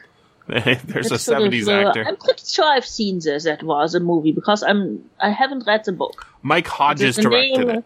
I don't know but the name rings a bell, so I've probably seen the movie. Yeah, it sounds like a movie I've seen. It's funny, I don't remember it. Here's the description. Hoping to cure his violent seizures, a man agrees to a series of experimental microcomputers inserted into his brain, but inadvertently discovers that violence now triggers a pleasurable response. That sounds good. That happens in this, right? They put some wires on his head to monitor his thoughts and then give him zaps. Yeah. The other thing, I heard something really interesting the other day. I guess, it's on the LAC podcast, which normally they focus on, movies. They started talking about a Anthony Burgess novel I'd never heard of called The Wanting Seed. Have you guys heard of this book? No. I'm pretty sure that's the title. Wanting Seed. So apparently it came out the year before or so. And Burgess was really, he hated, that everybody loved his Clockwork Orange. He said, I did that one for money and they misunderstand me and they saw the movie. Of course, the movie has a different ending than the book. I think it's only the British version of the book which has a happier ending, or if you want to call it a happier ending. So the Wanting Seed sound like a super science fiction-y book. It says, see also Brave New World and Malthusianism. So what I gathered from the plot is there's world's overpopulated as usual. The government is... It's the 60s. Yeah, that's right. We're terrified of overpopulation. That's right. But it's a nice short book, 285 pages. And he posits the government will do anything to make people not overpopulate the earth. So they're encouraging homosexuality.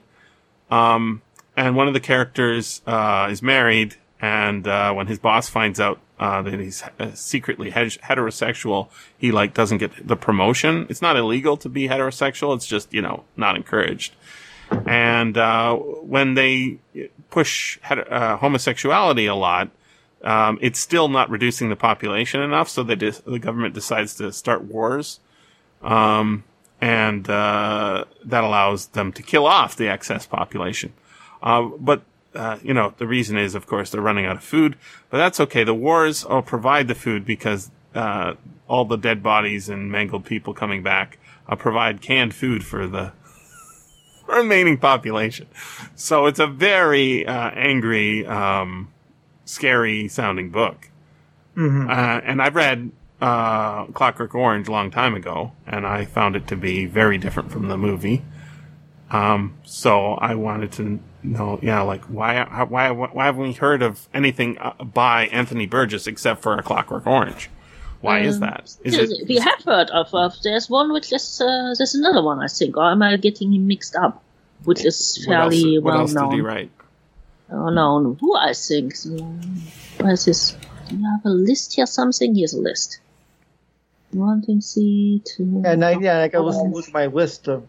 Yeah, see what. No, I had him mixed up with someone else. Sorry, I must admit, I had him mixed up with someone else. It shows he's got a double handful of novels: Devil of a State, 1961; One Hand Clapping, 1961; The Wanting Scene, 62; The Eve of Saint Venus, 1964; A Long Trip to Tea Time, 1976; Beard's Roman Women, 1976, 1985, 1978, The End of the World News, 1982, The Kingdom of the Wicked, 1985, Any Old Iron, 1989, and in 2018, Puma.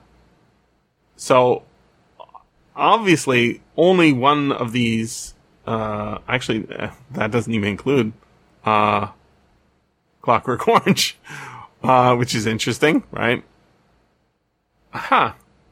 Is it not a novel? It is short, I remember.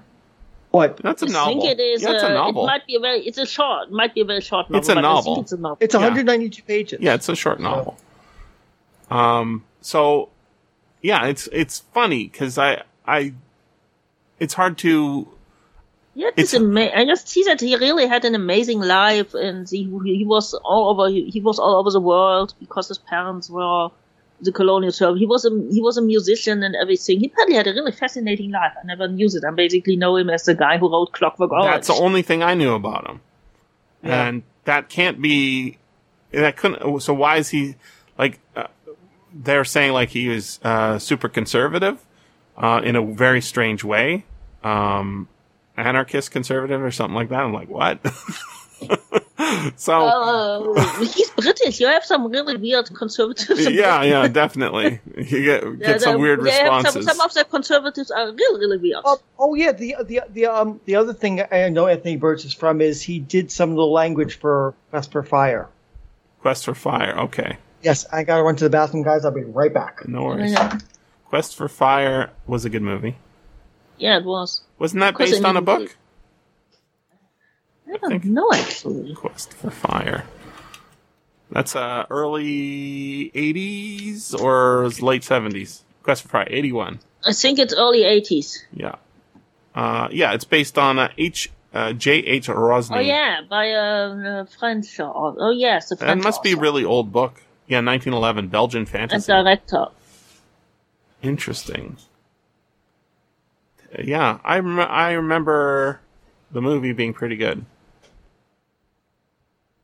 I've seen that a long, long time ago. The prehistorical science fiction genre is sort of dead now, but it was really big in the early 20th century. Yeah, but it lasted well into the 1980s. Oh, I mean, definitely. these Lean and Owl books, they came out and they're from the 1980s, I think. And there's still At any some... rate, I read them at the time. There was a movie called Year Zero or something relatively recently that was a comedy that was one of these throwbacks. But it's gone. It was a huge thing. I mean, Robert E. Howard got his start writing prehistoric Spear and Fang. for weird tales. Yeah, definitely. It was a Spear and huge Fang, thing. which is still a book you probably have on your page somewhere. Yeah. Of course, it's still very I read it. available. It's okay. It's not amazing. Yeah, but, I mean, he was like 16 or 17 when he wrote he was that, a so kid. take it into account. But yeah, this prehistoric stuff was really, really big, and for some reason it was always accepted as part of the science fiction fantasy genres, but it's largely... Wait a minute, I think DMR books published some of these prehistoric fantasy things, a mix of old and new. They have an anthology. I guess. But DMR, of course, is DMR is very niche. They do good stuff, but they're very, very niche. They're It's what? not something you'd find. They're what? Sorry? You're saying they are something? DMR is something? They're a niche publisher, DMR. They have their niche. Okay. They have their thing. They do a lot of. Did you read the Robert J. Sawyer? What are they? Neanderthal books? Or No, I didn't. Yeah, because he was interested in paleontology, and so he sort of does that. And it's from another dimension where Neanderthals survived and regular Homo sapiens didn't. Oh, you're talking about Robert Sawyer. Yeah, because Quest for Fire led us to prehistorical science fictions.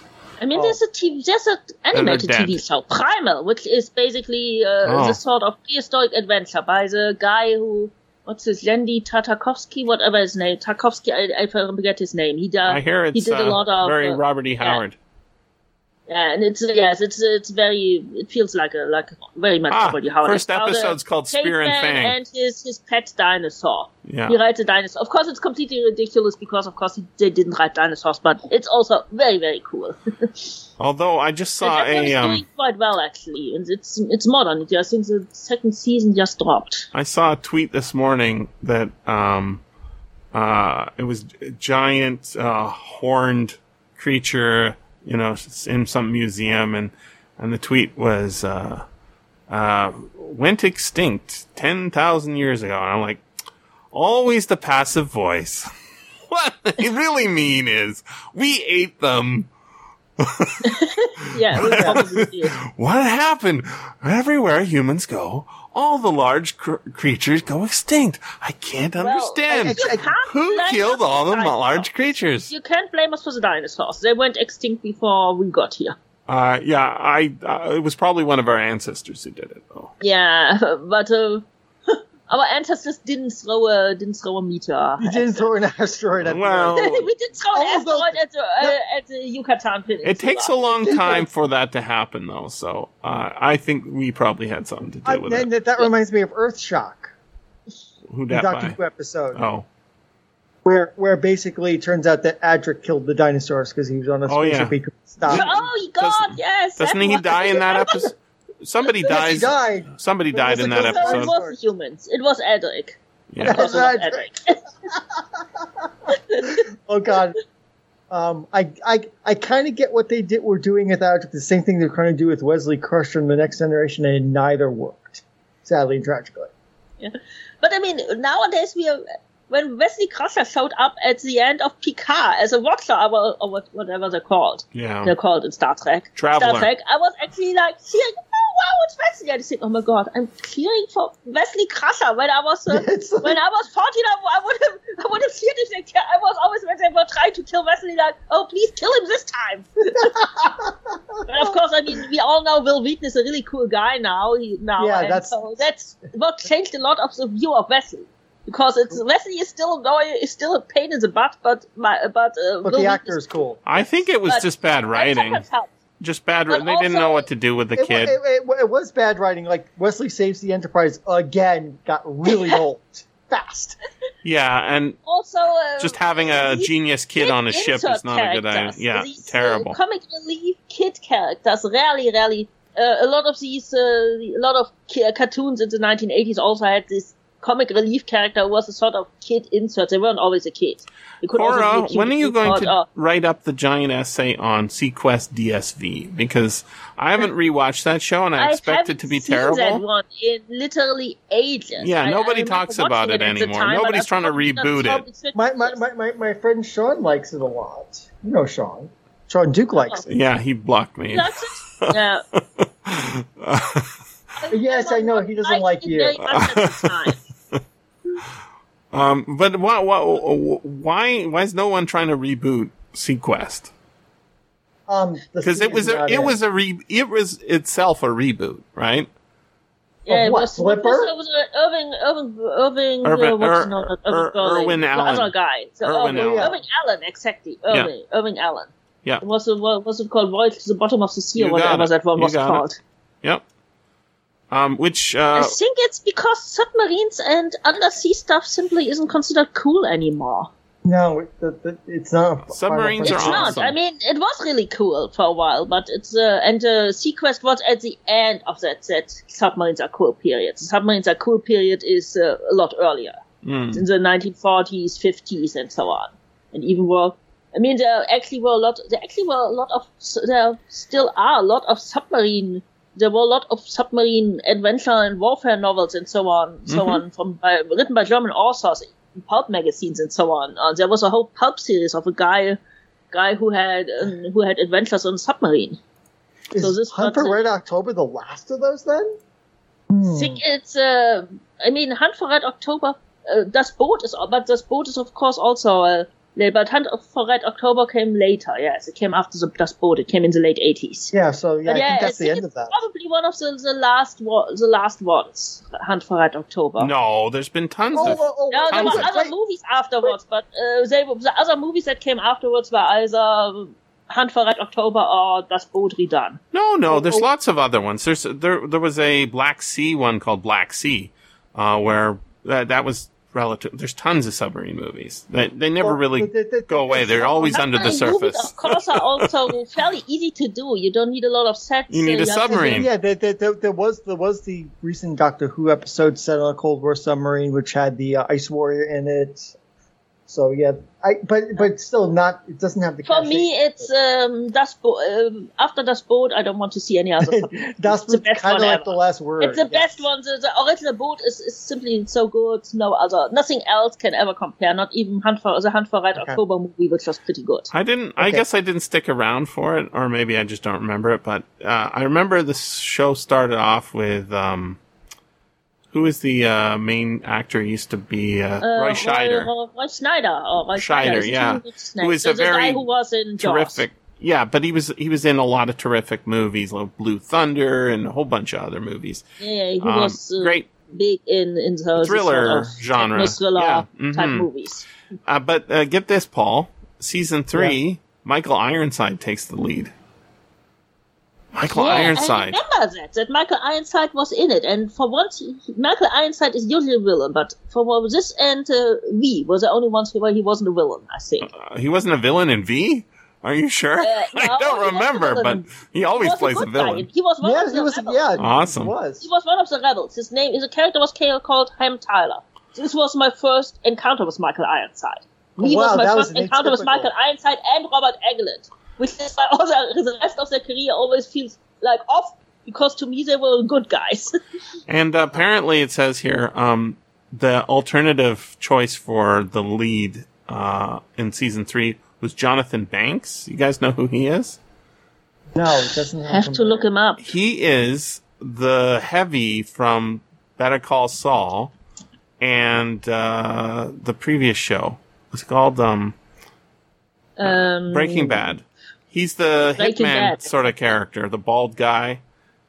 I've seen. He always plays baddies too. He's always one of those guys who also always plays villains. I haven't really seen a lot of. I've seen barely any Breaking Bad and no Better Call Saul. Oh, you were so lucky. You get to have both in your life ahead of you. Although, Better Call Saul is a much better show. I don't like stuff which glorifies drug dealers, and I don't like mob movies very much, which is why I mostly avoid those. It's not really about drug dealing. It's about Breaking Bad. It's about people. It's about capitalism and people trying to find their place in it. It's very, very interesting. Speaking of place, guys, I've got to go because it's now to my place to be a GM. So, there's a waiting have for fun me. GMing, Paul. Have fun, Paul. Take care, everybody. Fun. This is a great Bye, podcast. and I'll see you around. I'll probably definitely see you virtually at the Virtual WorldCon. Sounds good. Indeed. Take care, Cora. Take care, Jesse. Take care, Paul. You too. All right. On that note, I think I'm going to go make some coffee. Yeah, I'm probably also going to sign off. It's 7 p.m. here, so I'm going to have some dinner. I still have some tea here, but I'm going to have dinner now. What kind of tea do you drink? Bread. The bread should be finished by now. What kind of tea do you drink? Right now it's black. No, but I also, what blend? It's a Ceylon. It's a black Ceylon tea. Ceylon. Okay. It's black. It's from Sri Lanka. It's a black Ceylon tea, and I don't really like the East Frisian blend, which is quite common in Germany because which is more Assam, so it's mostly. I'm a big fan of Earl Grey. I think this is called some kind not just because of Picard. Earl Grey's. Earl Grey is really good. Earl Grey is it's aromatized. It's with bergamot. I like Earl Grey too on occasion, but right now it's just plain black tea. I'll allow it. Thank you. Yeah. It was lovely chatting to you, and I think we'll be up next week for the Robert E. Howard, aren't we? I believe we have a show next week. Let me look. Yeah. I thought I sent something, but no, it's not next week. That's 2 weeks from now. Prince Alberic and the Snake Lady is next. Great. Yeah. Then I don't have to do her. It's just but that weekend is fine. Just the WorldCon weekend is difficult because I have a bunch of panel programming and paneling and everything. And the one afterwards wouldn't be difficult, except that I have the high school reunion, which would clash with the podcast recording. No worries. Thank you. Yeah, it was lovely talking to you, and we'll see you also for the Robert E. Howard, and then for the next. And I'll see if I can dig up more of these early Michael Crichton hard case crime books. Definitely, they're worth getting. I'm going to see you on Twitter, and I'll be tweeting. Yeah, be seeing you. Also, I think Connor is doing fine in Kassel. I've been chatting with him a bit on TikTok. Yeah, it sounds like he's settling in, sort of. He seems to be happy. Yeah, I told him how to get a cheap train ticket. There we go. Because I have a special program right now for cheap train tickets, and I told him what he needs to do to get one. He definitely needs that. Thank you so much. Yeah. Bye, Bye-bye. Jesse. Be seeing you. Bye, Cora.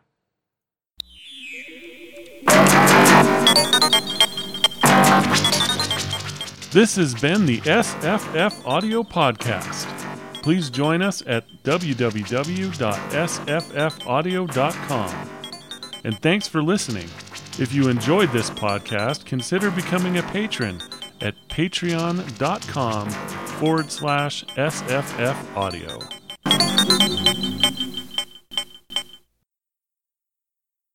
Sitting at the desk, so Are they clerks or are they tellers? I don't know what they are. they're clerks. All right.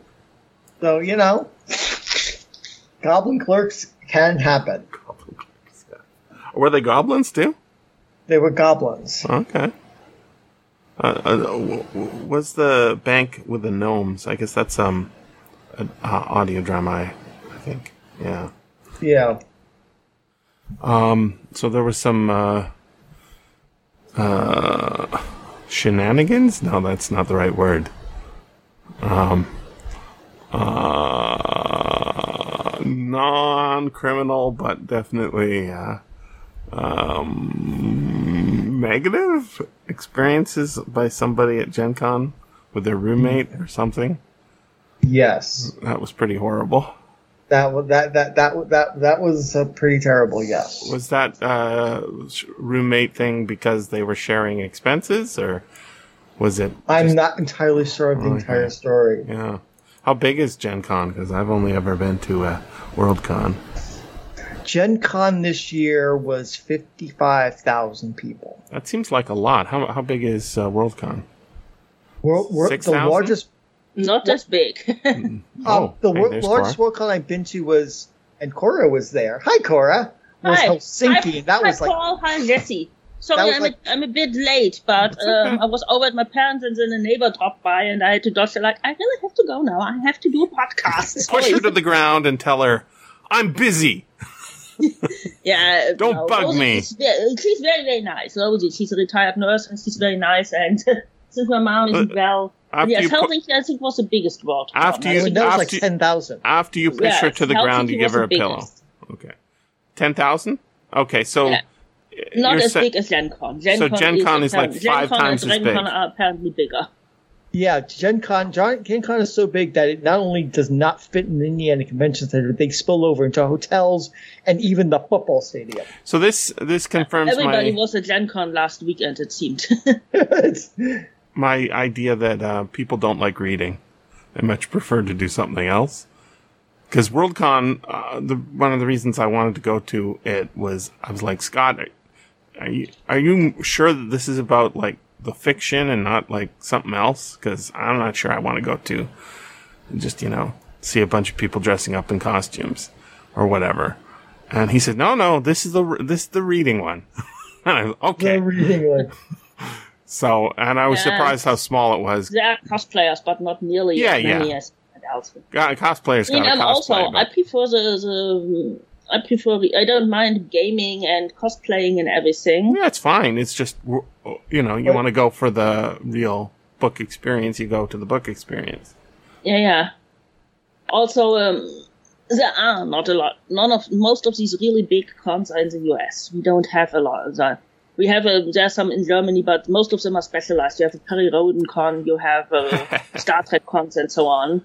And Luke's always going to don't- the European Juggling Convention, and that seems to be well attended. yeah, of course we have. There's also all sorts of local things. If there's something local, I usually go. Even I was at the local steampunk convention, and we have a Steampunk. regular gaming con. I'm not a gamer, but once it's on again after COVID, it's hopefully on again this year. Then I'll go simply because hey, it's 10 kilometers away. Oh, that's How can I not so bad. Yeah, how can I not Practically go? walk that. Yeah. Mhm. Yeah, I you could go I home could every walk night. Bike. I haven't tried walking that, but I could bike there. Yeah, no, 10 kilometers is a bit of a walk, but Yeah, definitely so it's walking rideable. you can do it, but it's very far. You can do it. It would take some time, Paul. is the Yes, issue. Yeah, it did. take time. But, I walked all over Indianapolis, so, I might be an outlier in this regard. Mm. But there Yeah. were lots of Also, bikes. you have to consider where believe it you, is. Paul. This is a small rural city. You can't, and you don't really have. And in between there's a couple between here and there are a few villages. Of course, you can walk in the villages, but there are country roads, and those are not ideal for walking. You can bike there, and I have biked there, but otherwise I just take the car. Well, I want to update everybody on upcoming things because the Heads of Cerberus is now done. It's not dated, but Paul signed up for that. That's the Francis Stevens that was on LibriVox, going to be done at the end of July, and it was done by the end of July. That has not been scheduled. There is another one that is not on the schedule, which I'm going to add, that has not been scheduled yet, but Will wants to do it, and I'm like, definitely. That was an audiobook of Black Priestess of Varda, I believe it is, which is a cover story from Planet Stories that I happened to discover was done as an audiobook by some obscure narrator who also did a bunch of other stuff, but it's not on Audible or Downpour. It was on some other website. I think it was Audiobooks Now, which is some, third string audiobook company that there are many, many of. But I bought it, and it's like 3.5 hours, something like that. So I'm gonna definitely want to do that one because it's a great cover. So also, Eric Fennell, who is never heard of him. Yeah, but, not famous. Planet Stories is usually always well worth reading. Well, it's a cover story, and and if it's a cover story, and Alan Anderson cover, so it's gorgeous. Yeah, they're usually good. Yeah. And the covers are great, and also, like I said, I've hardly ever seen a bad Planet Stories. I can't actually find this one on the schedule anywhere. No, it's not on the schedule, so I'm just about to put it on. I'm going to send by direct message, or not direct message, in the chat, I'm going to just send the link to the ISFDB so you can see the amazing cover, Paul. Okay. It's got a lady, presumably the Black Priestess, with a whip. And when there's a whip, there's a way, and a creature with bumps on its thing carrying a laser gun. But no, she's also... yes, I know that one. It's a great cover. And she's got a familiar on her shoulder there. On the interior art, the familiar appears, so we get a little space creature. And then in the background, as is only appropriate, is a dude with a sword. Yeah, of course. We have the dude with a sword, we have the lady with a... On Planet Stories, always have to have a dude with a sword somewhere on the cover. And we have these bump-covered guys who remind me a bit of a... They look like there was the Masters of the Universe figure which looked like that. Of course it does. Only with spikes. Of course it reminds you of that. I mean, they all look as if they just escaped from vintage Planet Stories cover, so that's not... I can't believe how many figures you've gotten. You got like a plant guy the other day, and I'm like, they had a plant guy? They had a lot. I think they had 86 figures in wow. I never did that so many. That's crazy. I don't remember half of the old Must have been huge. But I have a whole bunch, and I have a Castle Grayskull, and soon I'll have a really nice display. I'm just waiting basically for the carpenter to come back from holiday and cover up, which was in the 70s. I thought it was really cool to insert a trough for plants into a windowsill.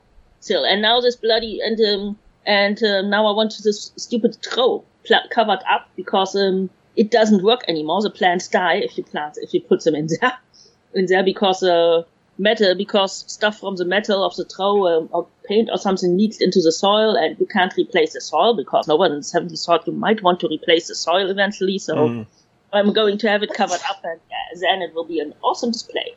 I wanted to just take a moment to tell you the Brethren, that episode, it came out, and your microphone today is much better. Your audio is like now way I have better. The blue. No, I have the blue. Yeah, it's much better than what before we had. that, I had during the Brethren, I still had the old microphone. Yep. I don't know if that was the first one. Oh, we're getting some echo though. Is everybody wearing headphones plugged into their microphones? I am. I can't wear headphones because they cause me pain. What about earbuds? Yeah, I can't. I have massive problems with headphones. Sorry if I'm causing the echo. I will simply mute if I'm... No! We will find a solution. We will find a solution. So headphones over ear or on ear are both equally difficult? Yeah, it's always... I think I have a wide head circumference, and I have a similar problem. It's a huge issue. Any sort of headphones, earphones, even things like fixed headbands and so on are very difficult. What about bone conduction? That I will have to check if that works. Yeah, so I have that. I don't use it for podcasting, but I don't know that they're available to plug in, but I use bone conduction headphones for my all non podcasting purposes, and they're really great. They don't go in your ears; they go in front of your ears, and they work amazingly. Yeah, I'll have to see if I can test them somewhere, and because I'm not. Your Best Buy or whatever will probably have a pair, but yeah. I will see if Conrad or MediaMarkt or whatever probably has something. Yeah, their new thing. I saw a guy the other day was wearing the exact same pair as I have, and I was like, "Hey, we're twins!" And we both agreed that they were wonderful. People are getting into them. It's like when iPods came in or something. People get excited about the technology. So, I'll just try not be so excitable, and then hopefully we won't get any echo, because we're not getting anything right now. And I'm going to add to the bottom of the list Black Priestess of Varda. Is it the Black Priestess or just Black Priestess? I think it was just Black Priestess. Oh, yeah, that makes sense. Of Varda by Black Eric Priestess. with a K, Fennel. 1 L in Fennel. And then I assume, Paul, you want to be on that one, right? I do, yes. All right. And Cora, I assume? Yeah. Okay. Added. So that is not dated, but I figure it could go right after Badge of Infamy there. October. Yeah, let me just check. October should be fine, because 9th. the first 2 September weekends are difficult. The first one is Worldcon weekend. The second one, I have my 30-year high school reunion. So, all right. So how about I plop it in there on the 10th, the 9th. 10 / I'm getting that echo. 09 / 2022. Yes.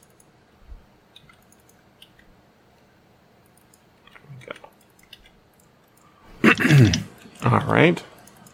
And 8 a.m. Pacific. All right. So it's 4 for you, Cora? Is that right? Or 5? Yeah, it's 5. 5, yeah. When does daylight saving time end in Germany?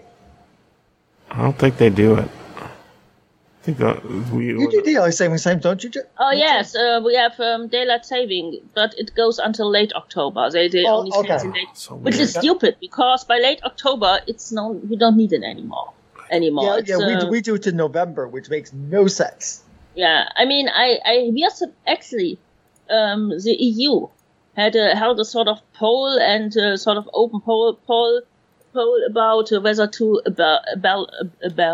abolish daylight savings time. And I think 80% of the people who took part, and many of them were Germans. Of course, there's also a lot more of us, for example, than there are Dutch people or people from Luxembourg or whatever. But 80% of the people who took part voted said yes, we should abolish daylight saving time. So there was millions of people who took part in this poll. And the EU then said, EU Parliament then said, I guess we'll have to abolish this if people don't want it anymore. And what happened? Nothing. Yep. This poll was like 5 years ago. Mm-hmm. Right now it's, but it's so difficult. We have to decide whether to go to permanent winter or permanent summertime. Is it like, go to the regular time? That's the best time for everybody. Permanent summertime is terrible. Don't have permanent daylight savings time, because that means that and then people are really like, but it's so nice if it's light in the evening. Yes, but in the winter it's not at all nice if children have to go to school in the dark. But that's only the winter. You can start school later. Yeah, you want to start school at 10 a.m. because that's when it's going to be light. Why don't we just have one time for the entire planet? I wouldn't be averse to that, but I guess the rest of the planet would be. Why? We'll just get used to it very quickly. I mean, I don't really care about it. It's like, but I want to have lunch not when the sun is highest, but it'll be when it gets dark. All the local stores will have the times posted. Like you mean like using universal time just for everything? Yeah. Mm-hmm. And just people will know that, like, here, universal time sunrise is at 1400 universal time and stuff. I think it would take. I think people will get used to it. It's just the activation energy. God, I'm talking about scientists. To get people to change would be a problem. Oh, I agree. I'm just saying, it's more efficient. You still have people complaining about the euro. The euro has been in place for more than 15 years now. Well, there's different things to complain about than before. That would be about to say, Deutschland is gone. It's gone. I mean, I adjusted to the euro in about maybe 2 months, but a lot of old people still have problems. And the bank account numbers when they They've got changed jars to full of pfennigs. the IBAN system, which is a lot better for everybody. But old people are still, these terrible long numbers, I can't remember them. Yeah, you don't have to remember them, just write them down. I mean, that's part of the reason why I'm stuck doing all the banking for my parents. We need to do, they tricked you. We get, everybody on the same time and everybody using Bitcoin. We're done. All problems solved. Living in harmony. Oh, we'll find new reasons, I guess. There always will be reasons for things to go wrong, Jesse. Well. Okay, so drug of choice today, Prince Alberic and the Snake Lady by Vernon Lead next week. Isle of Pirates Doom. Cora's already signed up for that. Paul not available.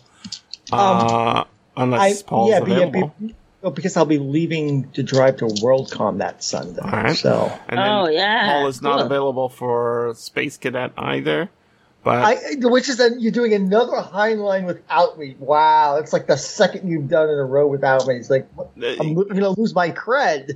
I'm sorry, Paul, but you have a lot of not availables on there. I go on adventures. I mean, have you met me? Yeah. Personally, I mean, Cora's met me. Cora can attest. Like, yeah, of course. I'm aware, Paul. I'm just saying. Yeah, you're and of course you have to go because you have a job at a company over the week. You have to go on the weekends, otherwise it gets difficult. Are you saying? Did you just say, Paul? Schedule the boring ones when I'm not here. Is that what you were going to say? That's exactly what I said. Okay, well, you tell me which ones are boring. Well, not Heinlein because I'm always up for a Heinlein. The Robert E. Howard, you can discover Holly Howard there. Easy Go. You're not signed up for Easy Go. Clearly you think Michael Crichton is boring. Because you didn't put my name on there. We were talking about that. All right, pop it in. I did pop it in. All right, good. Okay. Yeah. So that's interesting. So there are none, is what I can see, that you don't want to do. There are a couple I've said I don't want to be on. Oh yeah, but that was like Appendix N. For example. But that wasn't boring. That was right in your wheelhouse. You just worried about, association with trolls. Or well, yes, whatever. Puppies. Appendix N. We did a long time ago. Book, the Peter Burbigal one or the one by Jeffro Johnson? Jeffro Johnson, yeah. Jeffro Johnson. Yeah, I guess I would miss that too. Really? I mean, Jeffro Johnson already doesn't like me. Because I've criticized Stephen him. King probably wouldn't like me. He has trollish threats. What did you say? He already doesn't like me. He doesn't like. I think he probably doesn't like Paul either because we are not friends. I was actually kind of said like, okay. I've also said Jeffrey Johnson is also pretty much wrong about everything he says. Oh, that's. Did you read his book? It's pretty good. No, those books are buried. No one reads Burroughs anymore. I said I grew up in West Germany when import paperbacks were 3 times the price. I read Burroughs. No. He's saying today, currently. So what are you talking about? It's not my problem that your bookstore doesn't have Burroughs. Even mine had Burroughs, and it had almost nothing. Yeah, but it doesn't today. So I read that book. If you haven't read the book, today it's usually doesn't have. That's the issue. I think. Like there's a lot of. But he's about our age, and he should have read all of the stuff growing up. And it's not someone is deliberately burying it. It's not the most amazing book, but it was definitely worth reading. I think he thinks Gods of Mars or something was Christian. It's like, okay, but that's very I didn't read past the first book. Yeah, he is kind of, yeah. Okay, so no, that's not a crowd I necessarily want to poke. Wow. Well, yeah, but I mean, yeah. It's, like I was saying, Stephen King, he doesn't know who I am. But if he did, he wouldn't like me. I read the book he doesn't want anybody to read. Oh yes, that was one. What was it? Was it Rage. School shooting or something? Yeah, the school shooting one. I don't remember what it was. There's various books, he's probably worried about people reading now. Mostly those early ones. But yeah. I mean, I like the earlier King a lot better than I like the later King. Oh, well, we did King that 2014 book that's pretty good. What's it called, Paul? He still writes good books today, but maybe it's just that the Madlik was the Madlik and also the frisson of, this is very bad stuff. You really shouldn't be reading it. All the teachers hate it. Well, it's no longer there. What's the Lightning book, Paul? What's the Lightning book? Yeah, from 2014, Stephen King. It's starts with an R, I think. It's like sort of his take on Mary Shelley's Frankenstein. Oh, yeah. What wasn't that the daughter of those pen names? No. No? Did a show on it. I just don't remember the name of it. I'll type it in. King. Space Viking, no. Not Space Viking. Shining. Strawberry Spring. Everything's Eventual. Danse Macabre. No. Okay, apparently it's not on the list. It was one Evan suggested. He's a big King guy. And it was pretty good. Like, I'm not a major King guy, but King. And the answer is not a revival. There we go. Oh, revival, that's right. Yeah. Roadwork was pretty good. That was yeah, but that's earlier in. Yeah, but that's one that he probably wouldn't like people reading now. I mean, I don't know. It's not typical of his stuff now. No. Yeah. And Rage, Roadwork. What were the other two? The Long Walk, which is also almost a school attacking book, right? Because it's pretty harsh. And then there was one more from that early period. The Running Man. Yeah. But that's again, that's Bachman. Yeah. But I would say Revival was worth reading. The one he doesn't want to be printed is also Bachman. I think it was also Bachman. It's Rage, yeah. Yeah, Rage. That's the one. I think it was also a Bachman book. I'm not quite sure. Yeah, no, it was for sure. Well, speaking of books people don't want anybody to read, let's talk about this one because I think it's pretty interesting. Paul, you got a recorder? I have a recorder going, yes. All right. I'm going to get my little, there it is, my Wikipedia entry for Drug of Choice out. And I'm ready. Here we go. Jesse Paul Cora.